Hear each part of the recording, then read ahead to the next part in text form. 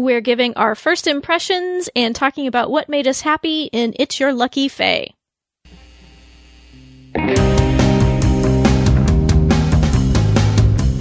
Welcome to Drinks at the Doll, episode 86.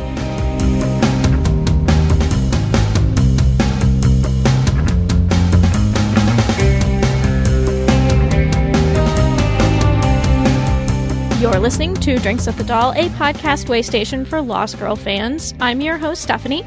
And I'm Annie. And I'm Chris. And we are here to give you just a brief impression, our first impressions of It's Your Lucky Fae, as well as a few things that made us happy this week. And let's start with generally what overall we thought about the episode. What did you think, Chris? There was stuff that I really enjoyed about the episode, and then there was stuff that really annoyed me about the episode. Although they are not the same things, I think, that irritated Annie. Well, I've had, I think, pretty much the same reaction as you did, Chris. Another one this season that just hasn't particularly caught my fancy, and it's just kind of okay. There were some things I liked about it, but unlike previous weeks, there wasn't something that I really liked about the episode, at least nothing that lasted more than a couple of seconds.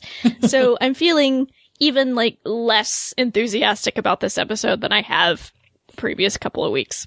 I am hopeful, though, that this is sort of a bridge episode, because clearly they're leading into some big stuff. Clearly. Right, so at least there's that. Yeah. I don't want it to be the bridge that some fans are rooting for, let me just say that. It's not what I'm talking about, Annie. I know, but the bridge for, the case stuff and the overall plot of Bo Daddy, I think is always intriguing. What was your first impression, Annie? What I wrote on my Twitter account afterwards was, and I'm sorry about this, Stephanie, 4 words, I'm so depressed. 4 other words, least favorite episode ever, and it's, believe it or not, listeners, it's not just for the obvious reason for me as a Docubus fan. I found Mark really annoying and disrespectful to everyone, and I didn't think the Mark Vex storyline worked very well. But, yeah, there's a long discussion I will have on Saturday, I suppose. Then, since you sound so depressed, Annie, we need you to tell us what made you happy this week. Lauren's face in the cake, just because major props to Zoe Palmer for doing that shot. And for her sake, I hope it was only one take. Were there stunt cakes on standby? Lauren falling into the beast. It made me laugh so loud I woke up my cat. And my third thing was the return of Cassie.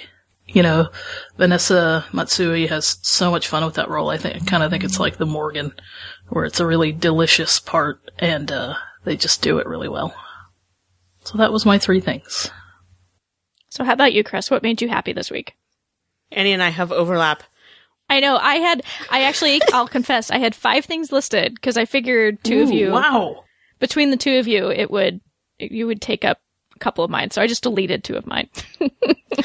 Hey, you're prepared. Okay, so Zoe Palmer doing slapstick. Mm-hmm. Because, come on, that was pretty entertaining. I felt bad for Lauren, but... Who doesn't slapstick from a talented actress? Exactly.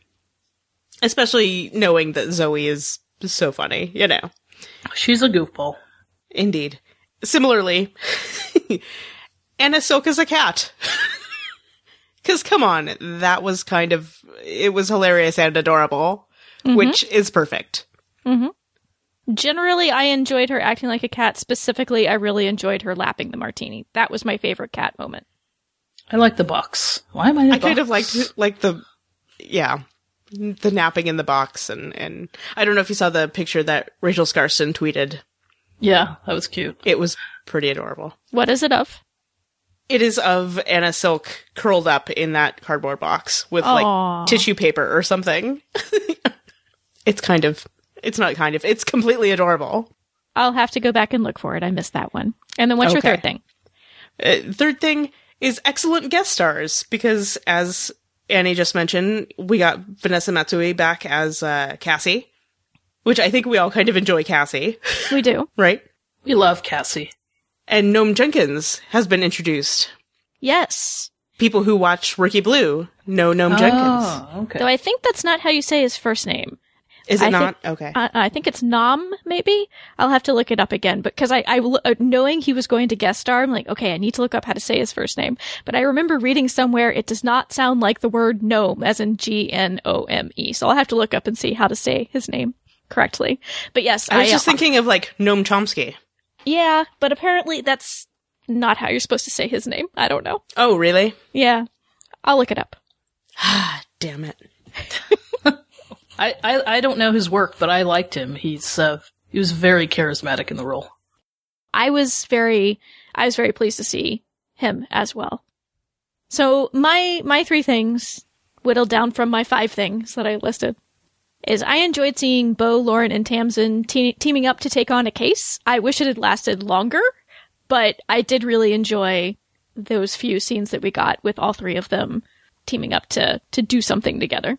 I really loved the scene. I'm sorry, Annie. I really loved the scene when Bo and Tamsin were laying in bed together, and it was the very emotional scene where Bo really opened up to someone about what she found out in Tartarus. That scene really, really worked for me, and I enjoyed it a lot.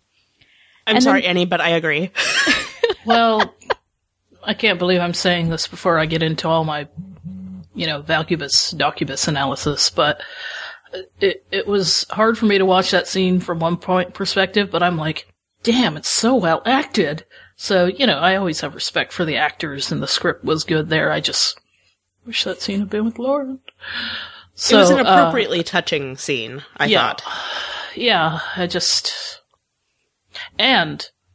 I literally said, ha, and thumped my screen when Bo said she admits to Tamsin. She goes, I was born in Tartarus.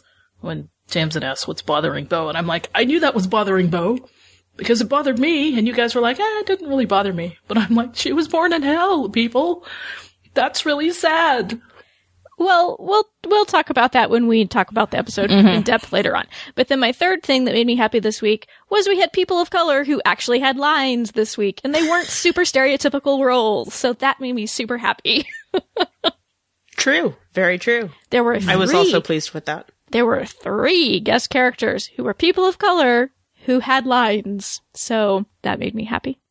Well, I guess we will have a longer discussion of the episode available later on this weekend, and hopefully by then Annie will be slightly less tired. I'm sure there's still some depression and rants to come, but hopefully she'll be slightly less tired. I make no guarantee on hopefully or not if I'll be slightly intoxicated, but... And Chris, I will send you the bleep that you will need for earlier in this episode. Thank you. You're welcome. But, Ooh, we could turn the Annie squee into a bleep. That's true. Hey, I like that idea. Do that. Okay. But we've gotten some thoughts from people already about what they thought about the revelations in this episode. It's like this episode provoked strong reactions or something. Did it really? Actually, It's all been about more the overarching plot lines. But we've gotten some thoughts from people already. We'd love to hear yours. Please, you can email them to feedback@drinksatthedoll.com. You can also go and leave a comment over on the show notes for this episode, drinksatthedoll.com/86.